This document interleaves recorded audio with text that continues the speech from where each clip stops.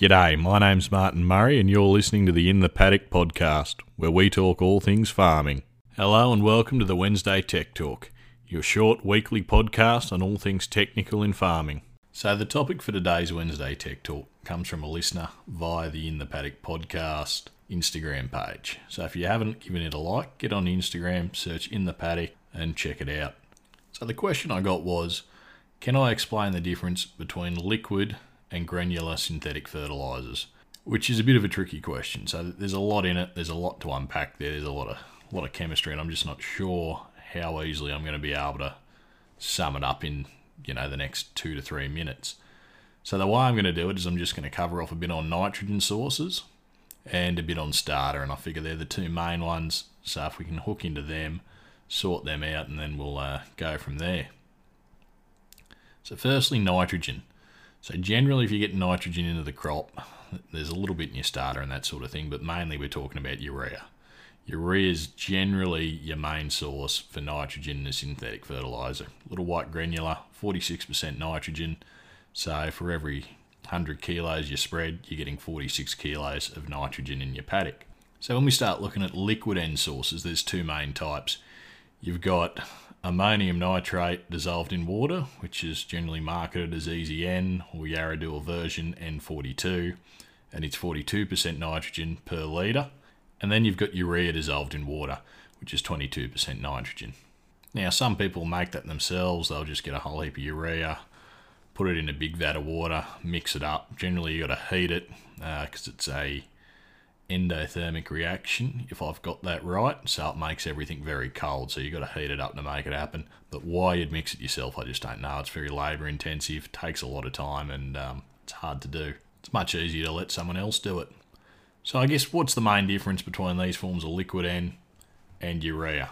The first one you're going to notice is price. Basically, Easy N and liquefied urea, whatever you want to call it, is effectively double the price per unit of N when compared to urea. So what advantages are you getting for that? Well, it sort of depends a bit on your system. If you're set up for liquids over granulars, that might work. Say you're sowing wheat, you've got an air cut, you've got 2 bins, you've got one for starter, one for seed, but then you can set up a liquid system off a nose tank. That might fit. That might work for you to get that water run urea in there. Easy N has the advantage of having ammonium nitrate in it. Nitrate available nitrogen has the advantage that it's immediately available for uptake by the plant, whereas both urea and obviously liquefied urea need to be converted from ammonium nitrogen into nitrate nitrogen before they're taken up by the plants.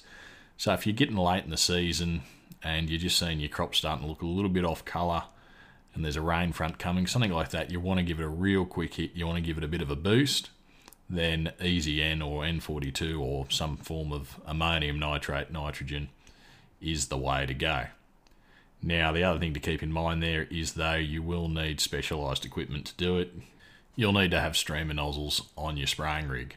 If you don't do this and you run it out through normal nozzles, it'll just look like you're going over the top and sprayed it with a heap of Roundup. It doesn't do a good job. So it's fairly basic and quick, but I guess it just covers off the nitrogen side of things. So I'll move into the starters.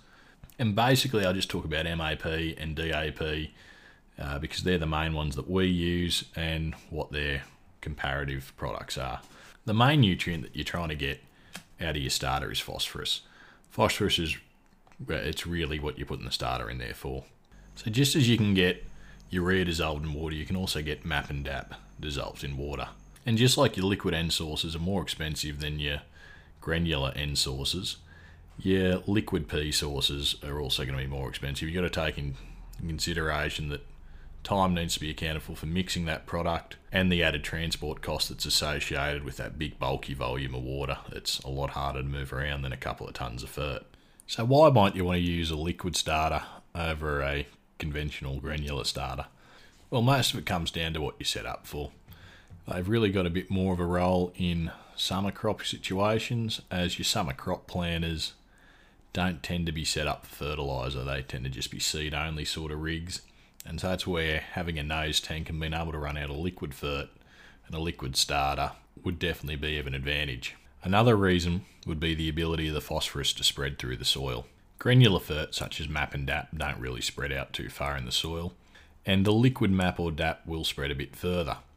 However, to get the maximum spread in the soil, you'd need to go a phosphoric acid based product. Now that's something that we haven't spoken about before. Reason for that is, although it's very cheap, it's very cost effective, it is extremely dangerous. It's got a pH of about 1, so if you don't know what you're doing and you're not set up for it, it can be very, very dangerous.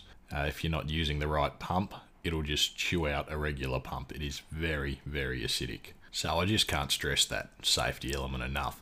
But its redeeming factor is that it spreads out very well in the soil. It gets a bit over 25 centimetres out from where it was applied, which is really good and really important if you've got a crop that doesn't really forage for pea, like take cotton for example. Whereas some crops, if they find a band of pea, like a starter line, the roots will grow and follow that. Cotton just doesn't do that, so you want as wide and even distribution of the pea in the soil as possible. Which sort of draws me onto a point where liquids do an incredible job. That's if you've got irrigation. So if you've got overhead irrigation, drip irrigation, not so much flood irrigation, as you've got that whole issue of tail water and return water, and it sort of mucks up your calculations. But if you've got centre pivots, and you can get liquid fert into those centre pivots, that would be brilliant. It is ideal because you're getting that nice even distribution.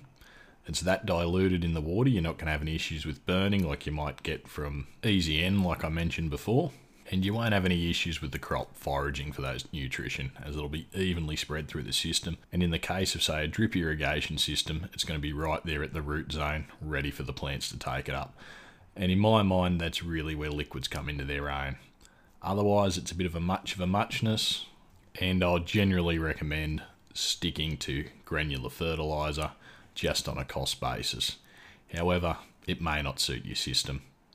And the only other exemption to that rule that I'll generally go for is Easy N late in the season, as that nitrate nitrogen can get right into the plant and be taken up right away. You don't have to wait for the ammonium nitrogen to be broken down and turned into nitrate. So I know that's gone a fair bit longer than normal, but I hope it answers the question. And if you want to ask your own question, or you've got any other ideas for a Wednesday Tech Talk or even a full episode, hit me up at In The Paddock Podcast on Instagram. Find me on TikTok, LinkedIn, or wherever. I'm on most social medias in one form or another. But please go on Instagram, search In The Paddock, give us a like, give us a follow. Try and put some pretty good content up there. And I'd just like to finish up by saying, I know I've thrown around a few brand names here today. I'm not endorsing these products. They're just fairly well-known brands, so it's easier for you guys, the listeners, to understand what I'm talking about. Please remember that this advice is general in nature, and always consult your own expert before acting on what you've heard here. Thanks for listening to the In The Paddock podcast. Hopefully you took something out of it that'll help you on your farming journey. Please remember to subscribe so you can stay tuned for the latest shows. Remember to like, share, rate and review to help others find us. Until next time, keep at it.